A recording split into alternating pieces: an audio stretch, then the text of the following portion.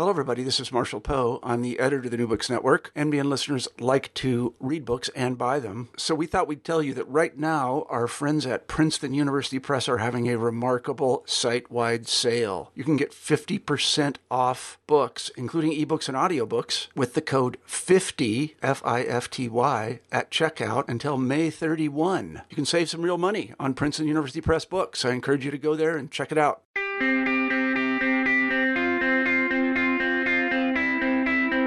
Hello, and welcome to another edition of New Books in Systems and Cybernetics. I'm your host, Tom Scholt, from the University of British Columbia. As Paul Whitfield Horn Professor of Literature and Science at Texas Tech University, Bruce Clark has spent the last decade plus publishing groundbreaking scholarship introducing the application of second-order systems theory to the analysis of literature and media more broadly. The staggering scope of Clark's multidisciplinary erudition is on full display in the monograph Neo-Cybernetics and Narrative, out from University of Minnesota Press in 2014.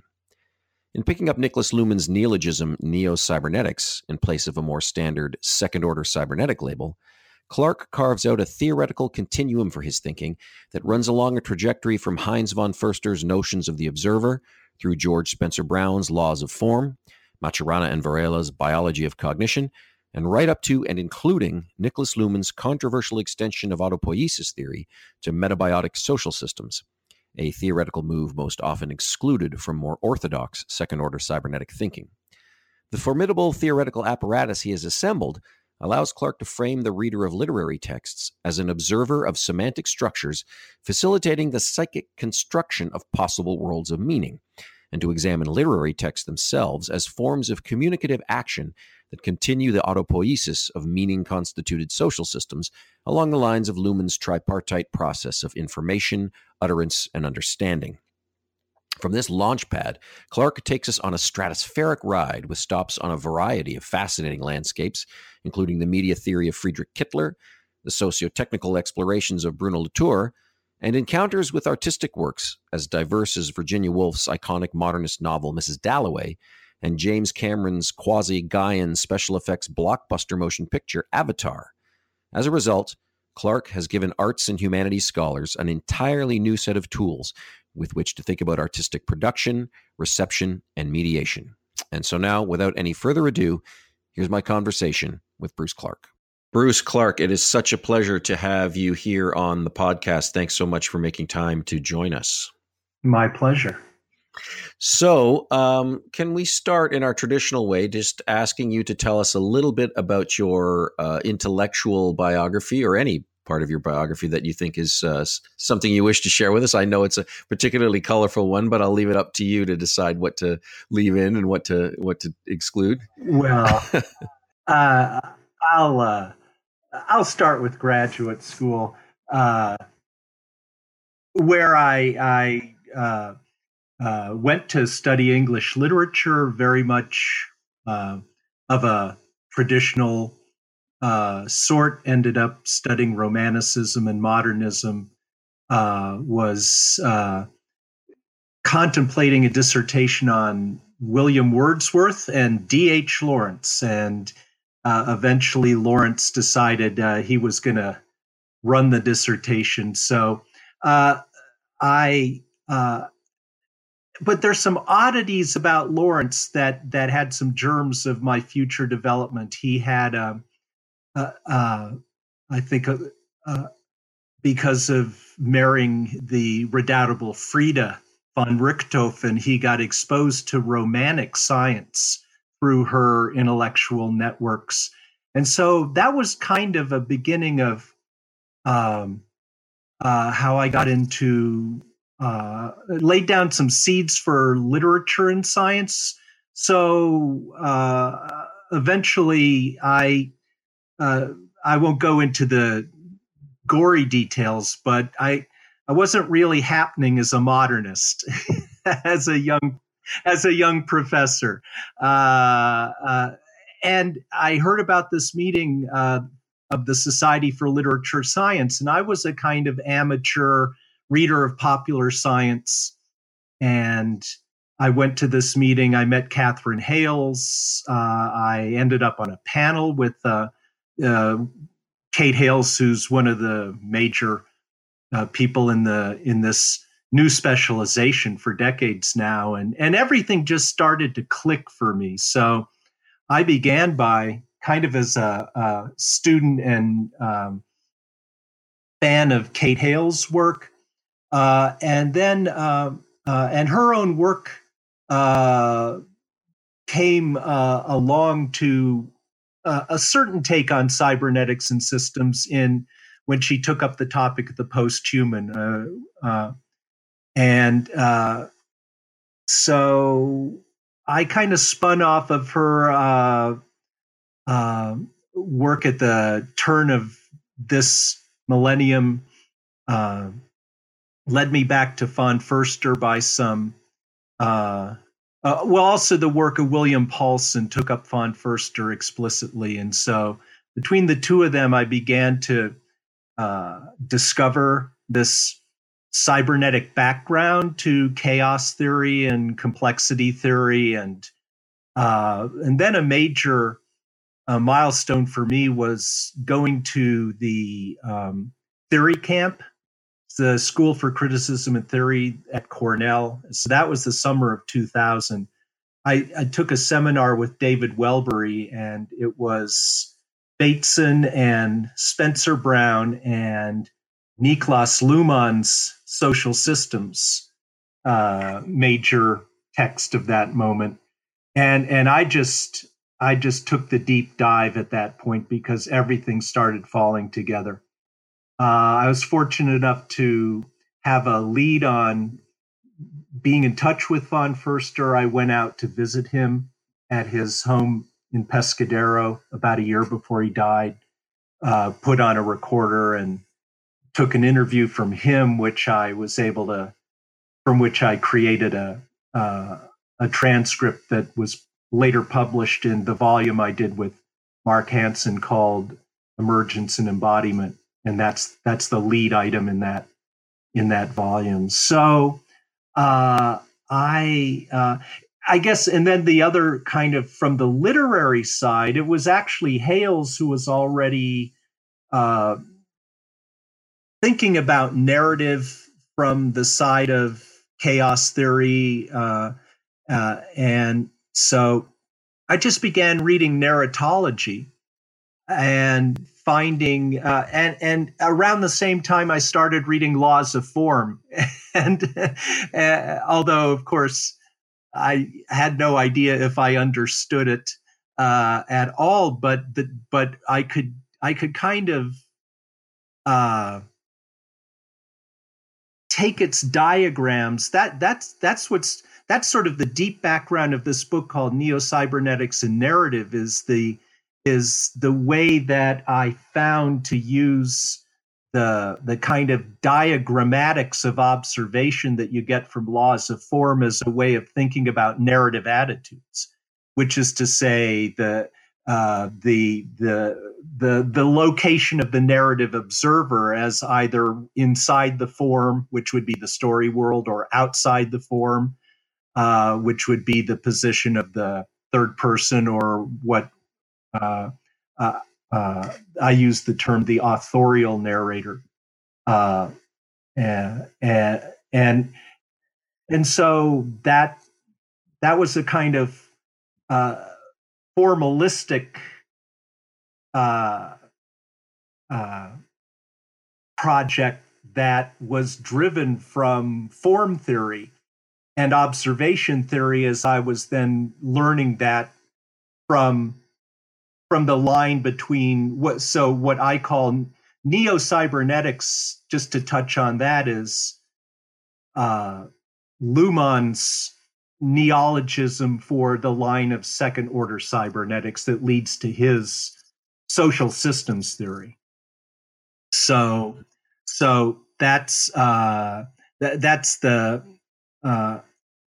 that's kind of how that term finds itself in there. And so what you have in that line from von Förster through Matron and Varela, through the theory of autopoiesis, as they relate that to a discourse of cognition, as Luhmann then appropriates autopoiesis as a and extends it beyond the biological instance to psychic and social systems, but all within a kind of general theory of observation and form. So that's what really got me excited in the previous decade. And then to kind of finish that story up, I was fortunate enough to get a fellowship at IKKM at the Bauhaus University Weimar, which is a research project in media theory and philosophy. And so I did a lot of the writing for Neo-Cybernetics and Narrative in 2010-11, as I had that wonderful free time to think and bounce my ideas off the people in Weimar. So that's a there you go. It's a whirlwind tour. Yes, definitely. And it's the reading list you gave yourself was obviously a monumental one, and it reminds me of my own sort of once you have your sort of conversion moment into the field of second order systems theory and cybernetics, you start grabbing all those titles and sort of grappling with them, sometimes in isolation and sometimes with some others you can talk to. But I my own experiences of reading Laws of Form are racing back to me as you describe your own experience with that. So a couple of questions just following up on what you've just told us. What is it? Because you mentioned that Catherine Hales has also talked about narrative, but you are fairly unique as someone bringing this type of thinking into a world of literary analysis and textual analysis and so much more, because the work is just so interdisciplinary. What attracted you to it in the sense of what was missing for you from other ways of approaching narrative or approaching textual analysis that this suddenly you went, oh my God, this is the thing that we're missing. Well, this is going to fill a gap. I don't think it presented itself to me in quite that way. I mean, my sense of my own trajectory is that it's just been a series of serendipitous connections. And in a way, I mean, out here at Texas Tech, which people might not know is not a technological college, but a sort of full-blown regional university. But on the other hand, we're not an Ivy League university. But for me, it worked out really well because although I was hired to teach Romanticism, way back in the day, I got tenure kind of working my traditional canonical specialization, but very soon after getting tenure, the literature and science thing began to fall into place, and I just really had freedom to go where my interests led me. And so they just kind of led me right on out of my standard preparation. But one topic that I brought out of that earlier interest is sort of embodied in my first book, which is called Allegories of Writing, and it's the subject of metamorphosis. And gradually, what I kind of cobbled together was centered on the topic of allegory. So this is a perfectly traditional, classical, literary topos, right? But allegory, as it turns out, is this kind of systematization of the meaning structures of a text, right? There's a sort of pervasive subtext. And so I think, so when of course, systems theory is something else again, but it has a theory of meaning in Luhmann's development. specifically the coming out of Husserl and tying to the sort of horizon of the indication of meaning inside the form and that sort of thing. I wasn't really, it wasn't that I felt that there was something lacking that I needed to fill up. It was just this sort of unfolding of new ways of pushing the kinds of thinking that I was doing into further formations. And it just kind of started to roll along. But then once you get to, but then once you're in cybernetics and systems theory, you realize this is a meta theory of just about anything. I mean, or if you take it as a basic epistemology, which I do, then you're good to go anywhere you want to take it. Yeah, that's great. That's very well said. So, and your use of the term neo-cybernetics as opposed to second-order cybernetics, what I'm picking up is that word is specifically, and one of the things it's maybe doing is to make sure that it specifically includes the extension of autopoiesis to social systems via Luhmann in the way that some second-order cyberneticians to this day still don't quite buy. So that the term neo-cybernetics is, rather than second-order cybernetics, is saying this is part of the package that you're dealing with here. Is this extension of autopoiesis to social systems? Is that true? Yes, that's exactly right. This volume that I mentioned called Emergence and Embodiment, the subtitle is New Essays in Second-Order Systems Theory. And I remember some conversations with Soren Brier, who was sort of wondering if he sort of questioned that usage when I proposed it, I guess, in some conversation we had, and I basically explained that, well, it's because I want to carry the conversation to Luhmann, but I want to bring it precisely out of the nexus of von Förster, Matron, and Varela, and realizing that Matron and Varela themselves were leery to some extent of what Luhmann did with their baby, their concept of autopoiesis. You know, I talked to von Förster about that very thing when I interviewed him, because I'd already gathered that there was a kind of divide between the sort of the Varelans, and Matron as well was not. He had his own way of getting beyond the biological instance, but it wasn't. But I just thought Luhmann had worked out the way to make that conceptual shift operate at a literal level by the redefinition of the elements of the autopoietic process, right? So as meaning events, basically, as opposed to some molecular, biochemical,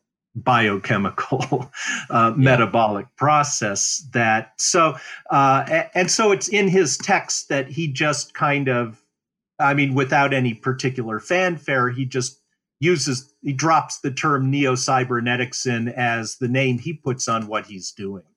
So for me, it's just a shorter, it's sort of a less, it's a simpler way to say second order systems theory, which for me is the line that begins with von Förster's theories of the observer, and then goes directly to autopoiesis as cognition, and then extends to autopoiesis as also operating at what I call the metabiotic level, to get it beyond the biological instance of cellular autopoiesis, which of course is a perfectly important part of the theory as well. But once you get it into meaning systems, then you're good to go for textual literary application, and you can then think about narrative and not as a system, which I think I try to make clear. A narrative in and of itself is not a system. It's a highly complex structure toward which a system must be brought, the observing system that constituted by the reader's consciousness of the text. That's how you get the system into it. But at the same time, of course, as a representational, as a semantic structure, you're moving back and forth between structure and system all the time. So narrative and systems then is narrative remains sort of, this is the sort of the infrastructure of structure upon which then systemic interest operates in its observational capacity to make some sense of what's going on with the structure. So that's kind of how it fits. That's together. Fantastic, and your inclusion of Luhmann is essential. And the angle that I pursue my own work is, and why your work is just so compelling to me, is trying to use some of the same mechanisms in terms of theater and film, which is the domain that I come at this from. And the inclusion of Luhmann is kind of essential for doing that. So I think it's really helpful that you've created a sort of another sort of set of brackets around neo-cybernetics for those who do want to bring Luhmann along. And I've actually had a few emails from folks since this podcast began saying, is this a place where we're finally going to get to talk about Luhmann? Because no one wants to talk about Luhmann. So this one's for those folks who... Fine with me. Yeah. So this is great. So this takes us nicely into neo-cybernetics and narrative. So can you just say just a brief overview, because I know it's incredibly dense and wide-ranging, at the same time, some of the key elements of neo-cybernetics that then we will bring to a study of narrative that you think are the key ones. You mentioned some things about the observer. There's also a notion of cognition, which is different than some traditional ideas about cognition. So those are two things. Sorry, are you still there? Oh yeah. Okay, sorry. I'll have to edit that out. I just did something weird with my computer. I'll have to take that out. Okay, here we go again. So can you just give us a little overview of some of the key components and conceptual framework of neo-cybernetics that is important to your project of looking at narrative? Well, I start with the sign. I start at the semiotic level, which grounds, which essentially grounds the project in the structural moment, right? Of the scholarship of narrative coming through the 20th century. And so I coined this term called semiolepsis, which I don't know that it's taken off like a rocket, but it has to do with the idea that where I want to make this basic distinction, of course, between, the sign does not observe itself. And sometimes when you read semiotics and you don't have a discourse that's kind of conceptualized the observer in relation to the object, it's you kind of get a sense that signs read themselves. And I want to say, well, not exactly. Or that's a metaphor you can ply, but once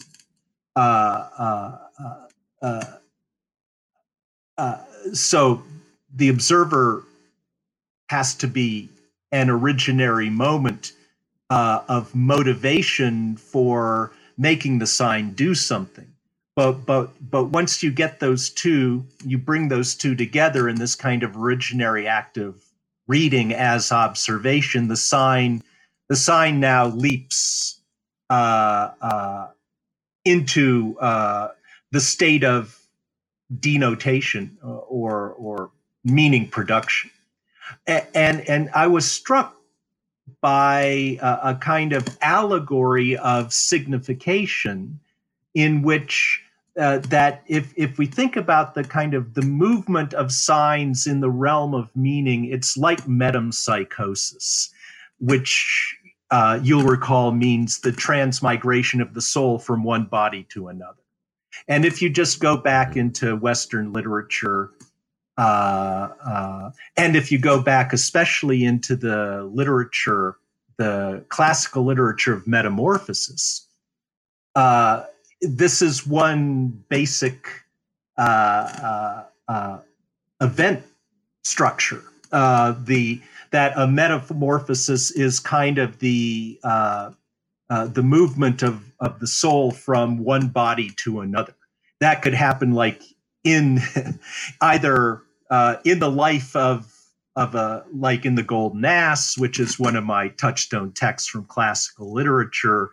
Lucius is transformed into an ass and then back into a human. Or if we just think of, but then when you get Ovid finally bringing in the figure of Pythagoras in the midst of the metamorphoses, then you have this kind of Pythagorean idea of the sort of continuous metamorphosis as the transposition or the leaping of the soul from one vehicle, right, from one signifier to another, you might say. So this that's the kind of in this work specifically, I worked these ideas out as because in fact that was the annual theme at IKKM the year I was there was signs and things. So I had this impetus to just kind of work on this semiotic level of interest, which then, but at the same time to frame it in terms of the sort of the exterior of the structure, which is the dynamism that the observer brings to the situation of making meaning from sign structures. So to me, I mean, I consider that's sort of like a neo-cybernetic observation of the line from semiotics to narrative.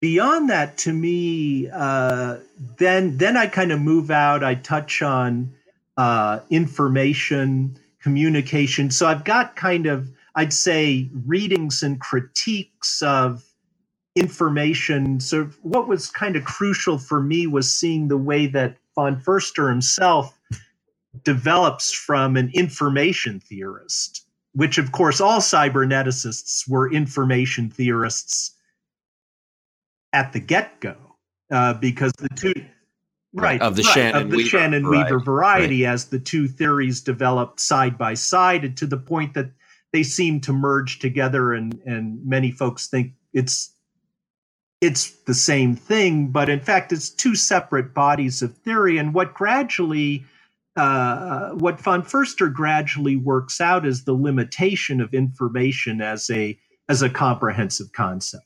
So information is kind of like the sign sitting there with no observer. Yeah, he famously said, von Förster famously said there was no information in a library. Or he just said, if I can remember the exact line, he says, the environment contains no information. The environment is as it is. It is as it is. We go, but wait, the environment's supposed to be full of information down to its atomic structure. And that's because you observe it in the mode of information, and you make the distinctions that then around which informatic formations crystallize, you could say. But it's just not sitting there waiting for you to process it. You're you constitute it and then you process it. So that's a constructivist way of getting at it. So to me, neo-cybernetics, then you could also say, is about moving beyond the informatic orientation of, generally speaking, first-order cybernetics. Communication. Right. Oh, go ahead. Can you say a little bit? I was just going to, I was thinking ahead. of my second chapter, which then takes up information and communication and treats these topics from the neo-cybernetic point of view. Yeah, please go ahead. The main thing is, it's pretty much strictly Lumanian, or just an application of the social systems theory as centered directly on the autopoiesis of communication. But communication theory itself sometimes lingers in that informatic complexion and so you get transmission models. So if you're in the informatic complexion of thought, then communication is transmission. In other words, it's pre-constituted and you just put it in the transmitters. It goes to the receivers. It gets decoded in some kind of automatic way. And so you get this sort of, it's already ontologized. That's what Luhmann would say. And that's the problem, that information is taken as constituting an ontology before anyone decodes it. But in fact, it's constituted the apparatus itself is part of the infrastructure, but nevertheless the emergence of meaning is bound up in these processes of selection, which Luhmann has laid out, in great detail, and as this tripartite series of selections, of which information, is one of the information, utterance, and understanding. That's the Luhmannian triad of communication. So information's there, but it's just the first piece of the process. And it's not information until selected, indicated by the observer. Yeah. Yeah. Can you say something about the trace? Because that's a really important notion in the book. And also, there seems to be a point at which the trace becomes the sign. Sure. But that the trace, and you give this example of a scratch on a rock, and it could have been done by as an act of agency of a sentient creature scratching a rock and making a mark, or it could have been, a shard flying off from an asteroid collision, but it leaves a trace, and then at some point the trace is going to become a sign. Sure. So can you tell us a was little bit kind about that? What I was thinking about was Calvino. Calvino has these wonderful stories in a collection called Cosmicomics, and he has one of these stories is called A Sign in Space. And it's other readers of Calvino have noted the resonances with Spencer Brown's mark of distinction. So, and then you've got Derrida. So the idea of the trace is Derridian, or at least for me, in bringing that idea forward. That comes out of Derrida's discourse of these sort of originary marks that are also can be aligned with Spencer Brown, but I don't know that that's many people have noted that. But so it's like the idea of an originary structure that may either have be the product of an act of volition, or that is a meaning event, or an offer.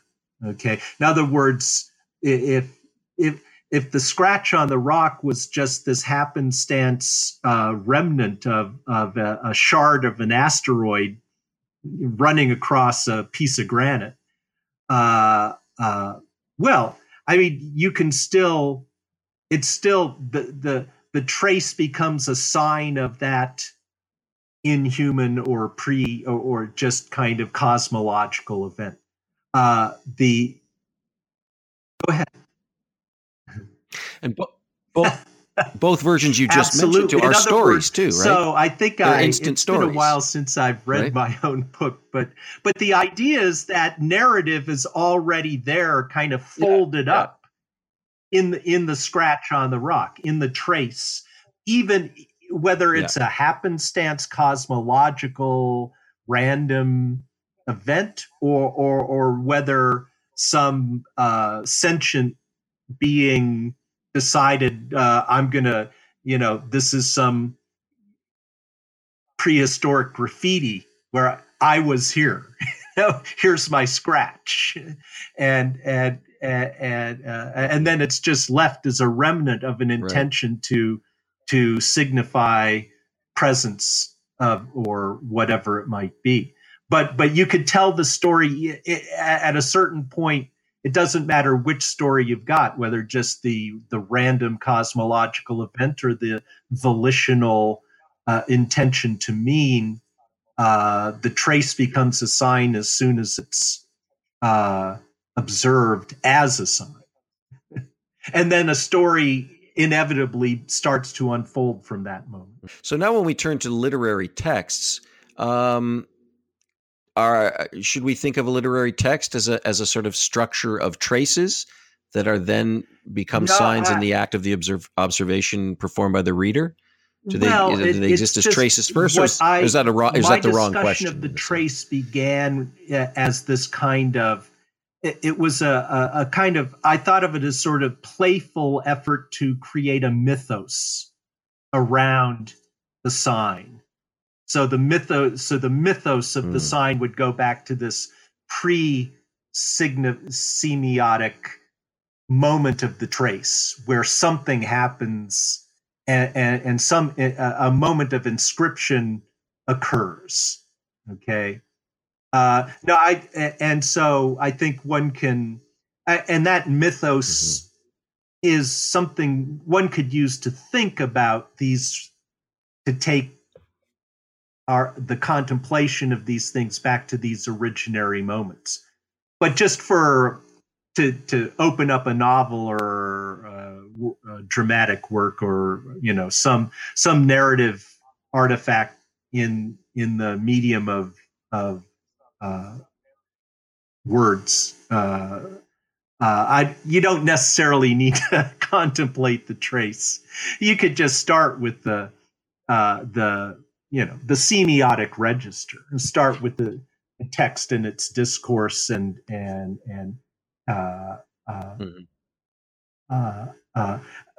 for me now, so I mean, if we're talking about a prose narrative, then the narrator, you're going to have a narrator, and the narrator is an observer function, is an observer function rendered in the semiotic medium of the words of the text, right?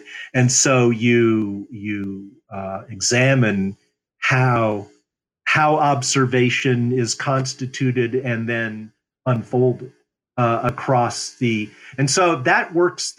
I've been teaching these classes this semester where this is just the basic lesson, and it's not even systems theoretical. This is narratological, the discourse story distinction, right? It's basically the distinction between the signifier and the signified coming out of semiotics as applied to the narrative text.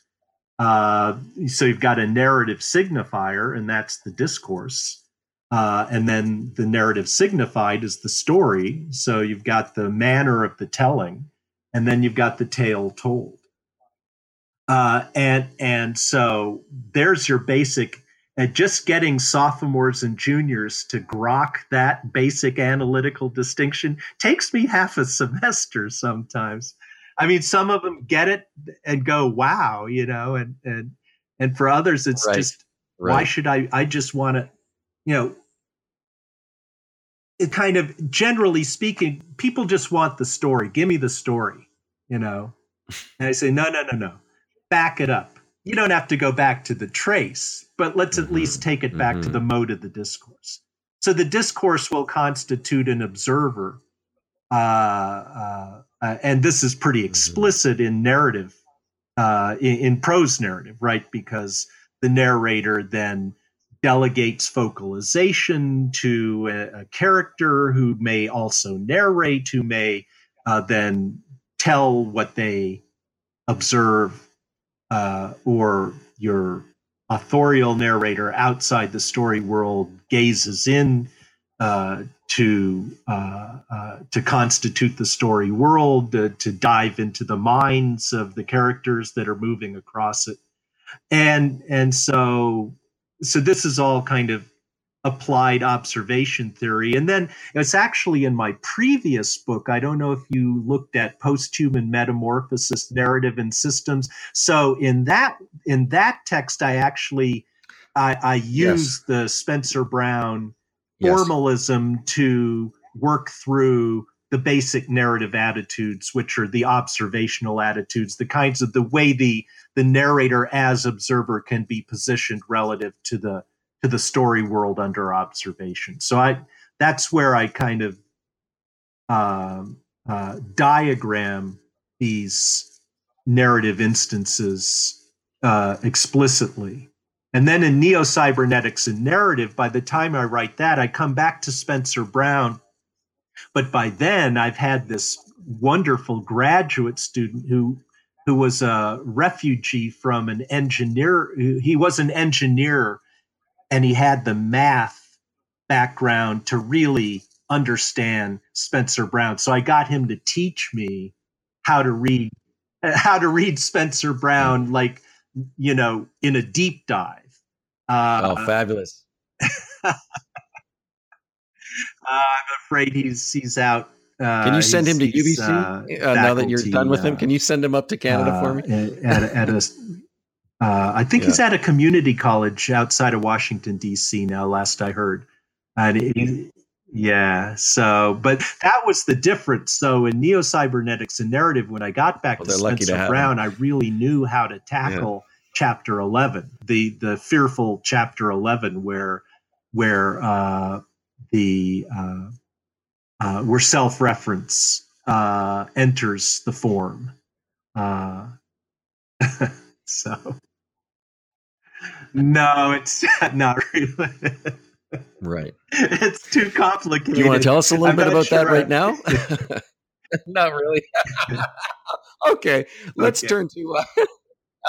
No, we don't have. Yeah, I know it's we'll save it for another time. Let's talk a bit about some of the actual texts that you engage with through a neo-cybernetic lens. So one of the ones that I get most excited about is Virginia Woolf's Mrs. Dalloway. Sure. So can you say a bit about what drew you to that as a particular work to examine as a kind of case study in this book, and what viewing it from a neo-cybernetic perspective can open up for us? Well, I really only do a kind of quick, down and dirty treatment of its opening passage, and so in my former, I mean, sometimes I'm a scholar of 20th century British literature. I don't really do my scholarship there anymore, but I was teaching grad classes on the modernist novel. So I'd been working on that. I'd been teaching that novel. So as I was developing in the same period that I was working out these narrative applications of systems theory. So it just struck me that, and so what you've got there is this really dynamic, immediate introduction of free indirect discourse. Okay. also known as figural narration in Stanzels. This German narrative theorist named Stanzel, whose work I like very much. It's kind of proto-systematic, but more generally, but if you get your narratology from Gerard Genette, it'll just be called free indirect discourse. So this is a narrative situation where you've got an authorial narrator, an external narrator, who's basically orchestrating the movement of observation between the narrator's level outside the story world and the minds of the characters inside the story world. So I just found that opening passage of the novel is so immediately rich in the not just that these devices, these kinds of and they're not. I mean, these devices aren't modernistic. I mean, they'd been seen. But they kind of get to a sort of reach a threshold of intensity in the modernist novel, you could say. So I look at how the way that novel opens is kind of a primer.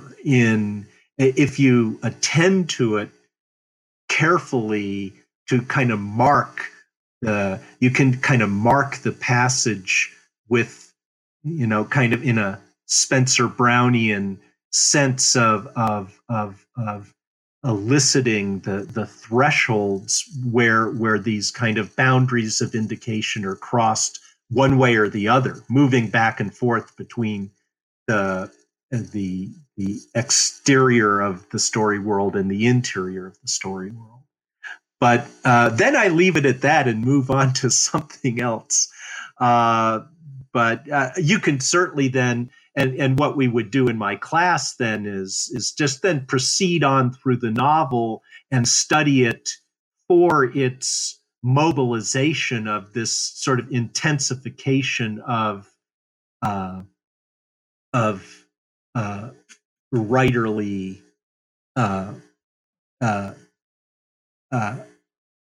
operations of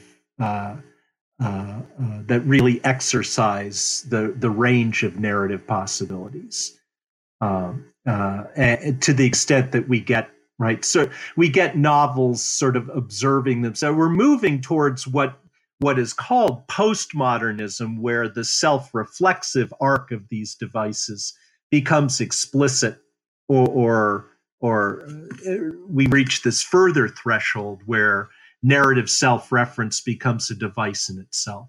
One of the reasons I wanted to mention Mrs. Dalloway in the first place is because in addition to rereading your book, I've been re-listening to an audiobook version of Mrs. Dalloway, which is an even more or a different kind of extraordinary experience than simply reading it, because in terms of this kind of semiolepsis that's going on and jumping, between various observers, the power of Virginia Woolf's ability to literally make us feel as if we're in the head of another observer.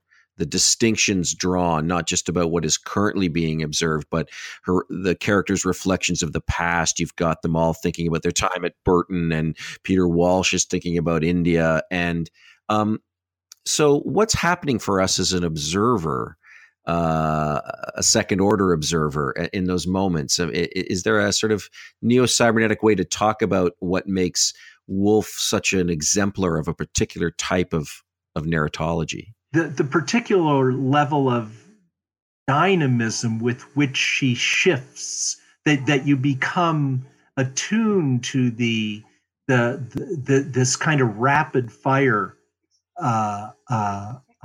You're trained to be on your toes, to as you just brought out, not just the shifting, the variable focalization that we would call it in straight narrative terminology, as we go into one mind and then out of that mind into another mind that might just be there in the same room at the same moment.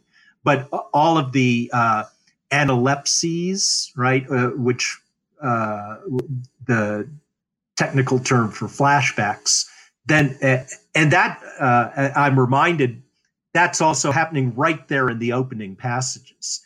That not only does Mrs. Dalloway come to the door and throw the doors open and gather in the morning, but immediately her interior life, her thoughts go back to this previous moment of a kind of similar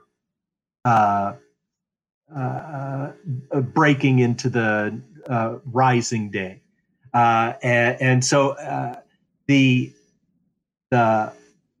think the only thing, what I would call neo-cybernetic in the manner of this kind of attention to the narrative, is sort of that how you can kind of refine that process of narrative observation with the through a sense of how Spencer Brown's form theory works, right? So that you have these thresholds, you have you can mark the moments of crossing, right?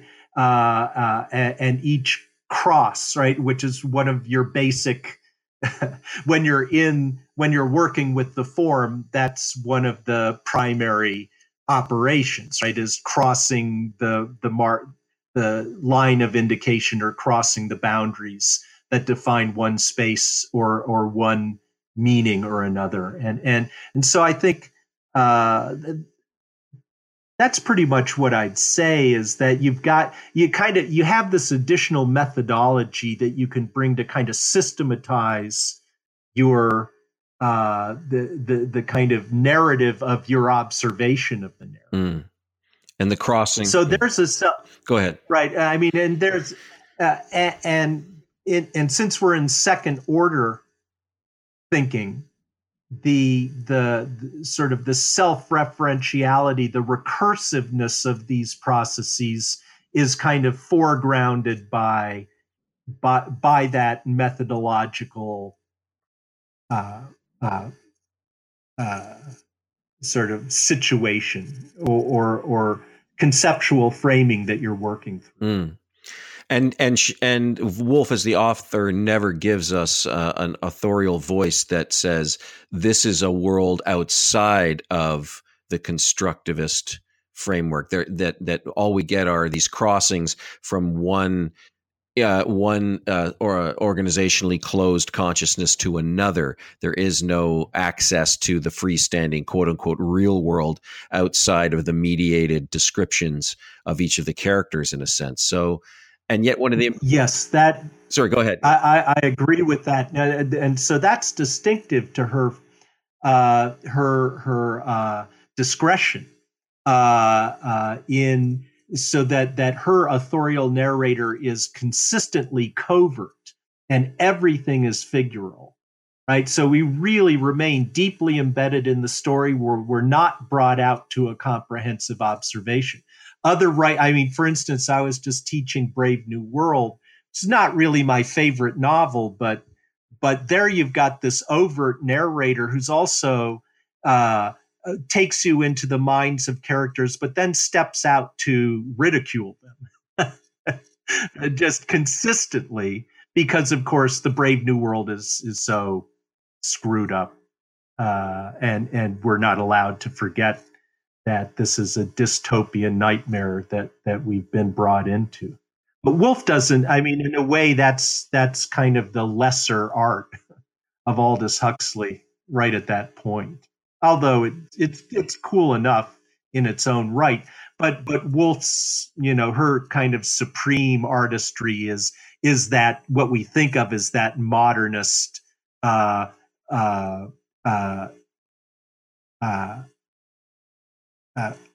of covertness The author doesn't divulge themselves. And the author then does not take up the position of a kind of privileged observer who has the last word on what it's really like, right? Right. You know, right. Creates a narrator that doesn't divulge itself. Yeah. In working that out. And at the same time, one can't help but thinking as you make these leaps to the various consciousnesses of the characters, that they seem so real, they seem so vivid, and I certainly get the sense that I've known these people. And of course, the second order systems theory, you're in this place where any kind of access to some kind of mind independent truth is not on the table, and yet she seems to create something that for the reader one experiences as true. And so that takes me to the idea of the eigenform. Is she just particularly adept at generating a set of eigenforms? And for listeners who are not familiar with that term, this idea of fixed points of meaning that are generated in the case of humans through neurophysiological means, but that what we agree on as the real world is this shared set of eigenforms. And again, we need another hour to unpack that at least. But because that to me is one of the great paradoxes of Woolf, is that, and especially looking at it from a neo-cybernetic perspective, is like, okay, I'm not committed to a mind independent ontology, yet, damn it, this just feels like she's telling the truth. You know what I mean? Well, that's a way of getting at her consummate greatness as a novelist. But more generally, that's why we read novels, because they allow, and to the extent of a writer who could just work this illusion of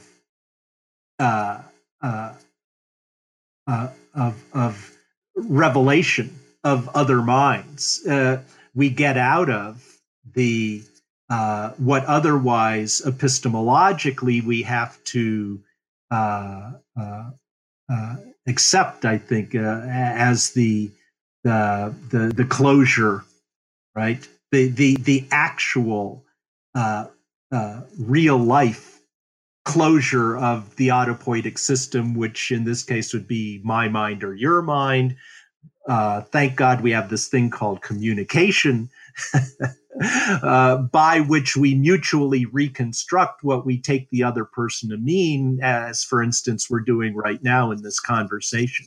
But when you read a book like Mrs. Dalloway, I mean, that's why it's just really so, that's the mark of its greatness, because even though we shift rapidly from mind to mind, as we get the feel for this world and the feel for these people, we just slip right into them, and so the bonus of pleasure we get from that experience is partly because it's completely impossible unless telepathy is real, which it isn't. As near as my experience would. So that's, of course, another topic I take up in neo-cybernetics and narrative, because it's so interesting that, but in the medium of prose fiction, telepathy is absolutely, you just have to snap your fingers and kind of nuance the device. You transfer the conventional capability of an authorial narrator to go into the mind of a character, and you just put that ability into the mind of a character, and you've got a telepathic character. Man, I just finished teaching Star Maker by Olaf Stapledon. Mm-hmm. Do you know this novel? I know of it, but no, I haven't read it. Yeah. Yeah, everybody knows of it, right. But few people have read it. Right. Kind of like Laws of Form. I just and it's sort of, it takes it's just absolutely full of telepathy. You've probably read Childhood's End by Arthur C. Clarke. Maybe not, but a long time back, right? But where you've got so science fiction often sort of in its fantastical mode will just bring I mean, that's kind of the signifier of futurity or higher mental evolution or some such thing, is that all of a sudden we're telepathic and the closure of consciousness, falls away, and that brings its own set of problems, which is thereby hangs many a tale. But here in what we think of the depiction of the realistic world, or the world that does not transgress the closures in reality, narrative. The pleasure of narrative is that it simulates that experience that we can't have, right, and fulfills a desire, for that kind of right. It fulfills. So as a writer, I mean, I'm asking you to just speculate wildly here and sort of just riffing on these themes, but I find this conversation so stimulating. That is a great writer like Woolf, because then one goes, well, what separates Virginia Woolf? It seems like an almost quasi telepathic ability to imagine what it must be like to be inside other minds, because those other minds seem to make so much sense to us as what an other mind might be like. And in a sense, she could only do that by being an astute observer of other people in a kind of black box sort of method, right? It's like I watch people, I see what stimulus they are, I see what goes in and I see what comes out in terms of their behavior, and I construct an inner world, and then a third party reads that explanation of that inner world and goes, that seems plausible. I mean, it all just shouldn't be possible in this world of organizational closure, and yet it takes place. It takes place in the story world. Sure. I mean, I can't, I don't have the formula for that genius. But we can sure appreciate the aesthetic experience that it brings us. The eigenform. I mean, maybe I haven't tried this, but there might, if you took a kind of micro analysis to her prose, you might be able to trace the eigenforms that, I mean, which would be these, I think these kind of recursive, the sort of some kind of recursive process that's instantiated in the semiotics of the discourse that coalesce, right, that stabilize the sense of the livingness, right, or the inner reality of the personhood that's being constituted by the text of this novel. I don't know. Yes. Well, you asked me to be wildly speculative. I mean, maybe one could actually discern those patterns. I never took it that kind of microscopically down in. Maybe Pask's conversation theory and creating entailment meshes for the characters and revealing them as what he would call the P individual, the psychological individual, the constellation of ideas, concepts that form a kind of coherent whole that is the psychological individual. But yeah, a project for a really ambitious grad student. There you go. Yeah. There's a dissertation in the making. That's right. Sure. Let's just turn quickly, and we're almost at the end of our time. You've been very generous with your time, but I want to ask about another steering wildly away from Virginia Woolf to the James Cameron film Avatar. And I know much of your scholarship in recent years and going back a while, you've been interested in Gaia theory, and obviously there's all kinds of metempsychosis going on in Avatar and other things. So what drew you to looking at that film and how it contributes to the larger project of the book? Right. Well, when I came to the IKKM in fall of 2010, I immediately had to give a lecture. I ended up being the kickoff lecture of their fall series, and so, but I knew I had this lecture gig and I needed something cool to to do, and I think I briefly tell this story in the chapter where I was flying to a conference in Riga, Latvia, on a Russian airliner from JFK, and Avatar came on the screen, and I hadn't seen it before, and so I watched Avatar in this little tiny backseat screen on an airliner, but I immediately it just as you say, it's technologized metempsychosis. It's about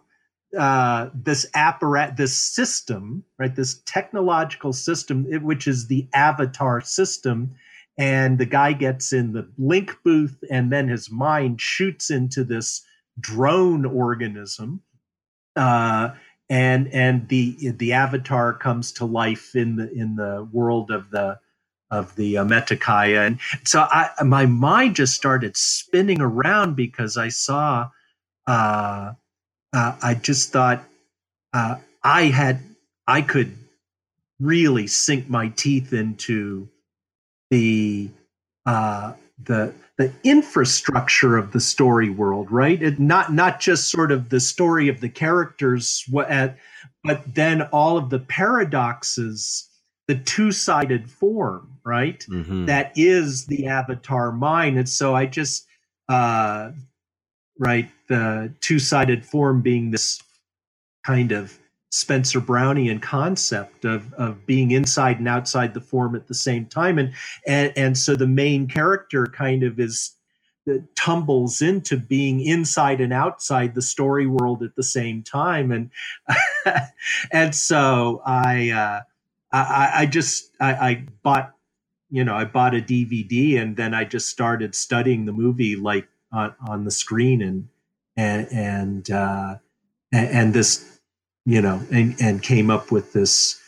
So that at that level, it was kind of it's a cybernetic science fiction, inside and out. It just not necessarily second order, but it's really more first order cybernetics. But still, you've got these transmission apparatuses, but what's being sent is not messages, but consciousnesses. Mm-hmm. So, and a controlling consciousness, right? They need to control these avatars. They're steering them, literally. Yeah. Right. So it's control theory, and then you get all the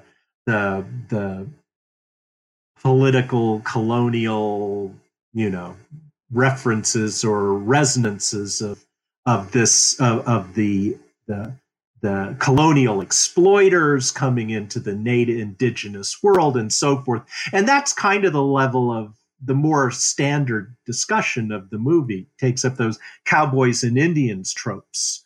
But so my dive was to go into it at the level of what's actually being imagined if we think that it could possibly be the case that such a system, right, could be constructed, when in fact what's happening could only happen in a story. In other words, that same metempsychosis of that narrative can produce is being, now you've just got this kind of technological infrastructure for that. Now the Gaia connection comes out of Bruno Latour, because he wrote about that movie a couple years prior to and Latour was already kind of meditating on Lovelock and Gaia theory, and you have this planetary element, but you have this kind of, it's more the sense of the indigenous peoples as having this connectedness to their home planet, right? That we've lost as being these rapacious modern humans who just tromp over the world instead of feeling a connection with it. Of course, it takes that down into the fact that these beings have neural connectors. Like, wouldn't that be great if we could do this interview just by putting our neural connectors together? So they just plug into their world. That's not really Gaia theory. That's part of the problem with actual Gaia theory is actually discovering that we've got a planet that's in fact systemically, at least that's the theory, is that the planet, the what we now call the Earth system, out of the Earth system emerges these feedback loops that actually have regulative effects over, for instance, just the level of oxygen in the atmosphere, maintained at within certain thresholds. That's not just a happenstance deal. I mean, so the actual Gaia discourse isn't. What I think of as the true Gaia discourse, which is the scientific hypothetical writings of James Lovelock and Lynn Margulis, doesn't trip out, beyond operational closures. But of course, in the movie Avatar, well, just like narrative generally speaking, it's going to find a way to transgress operational closures because that's what narrative does. And so they all at some point they can plug into each other, or they plug into, or they, when they ride those winged creatures, right? They make the bond. You must make the bond, and they plug into each other, and then the mind of the indigenous humanoid is now controlling the mind of its winged vehicle, and so forth and so on. So it's all great fun, and I personally responded powerfully. Although I have to confess, I've never seen the movie in 3D, which experience is awaiting me. But in a way that's kind of bells and whistles that are above and beyond that kind of interest in thinking about narrative and systems. So that's kind of, I saw Avatar and I went, my God, it's narrative and systems. It's my deal. So I'm gonna. Right in the wheelhouse. And it also points to this longed for telepathy that seems to be sponsoring a lot of narrative activity in general, is some that desire, that longing, even on a fantastical level, to break through the operational closure, on a planetary level, interpersonal level, as in Mrs. Dalloway and all the rest. Well, we've covered a lot of ground, and the book covers even more ground than this. You talk about some other stuff from both popular culture. You talk about Memento, and you talk about Eternal Sunshine of the Spotless Mind. So some more films for the film lovers out there. And then you talk about Latour's Aramis, a truly unique piece of writing. So yeah, there's so much in this book, and it's just such a rich read, and just opens up so many new avenues for us to think about in a cross-disciplinary way in terms of narrative and systems and the planet and all kinds of things. So we're all immensely grateful for the fertile mind of its author, and looking forward to what comes next. So what are you working on now? Well, I'm working on a book on Gaia. So it's not really, so this is not a literary study or even a study. It's a study of Gaia discourse, mainly. So it's a deep dive into Lovelock and Margulis, and their most worthy expositors, like Bruno Latour, Isabel Stengers, Donna Haraway, Dorian Sagan, and then the scientific and cultural context. So the scientific context is NASA, which people don't necessarily realize how that Lovelock conceived Gaia while working at the Jet Propulsion Laboratory as a NASA contractor. And a lot of the funding in the initial decades for both he and Margulis was NASA funding. But then you've got the Whole Earth Catalog. You've got those crazy hippies who rediscover ecology and the fact that we're living on a bounded planet, spaceship Earth, and we're getting the first images of the whole Earth seen from space. And these people had their cybernetic antennae all the way up, thinking about whole systems. Very fascinating connections between Stuart Brand, the editor of the Whole Earth Catalog, and Heinz von Förster, the amazing review of laws of form that Heinz contributes to the Whole Earth Catalog, and then which then morphs into Coevolution Quarterly in the mid-70s, and they published the first popular article on the Gaia hypothesis in 1975. So it's kind of about, you've got a mainstream Gaia history that is not that well known. You've got a countercultural Gaia history, but it's not the one where Gaia just kind of wanders off into answering cultural desires as a kind of return of a Mother Earth. That's part of the story, but that's not really the story I want to tell. I want to tell the kind of the cybernetic appreciation for what was in fact a cybernetic theory. Lovelock conceived Gaia as a biological cybernetic system that homeostats the planet to maintain habitable conditions, and that's the initial form of the hypothesis. And so there's this interaction between the mainstream and the counterculture that is very rich and and it's one of the great stories of cybernetic sort of production, that Gaia is the product of cybernetic thinking. I don't think people appreciate that background. And so that's what this study is about. I can think of no better author to tell that story than Bruce Clark. So we look forward to that very much. And thank you so much. You've been very generous with your time.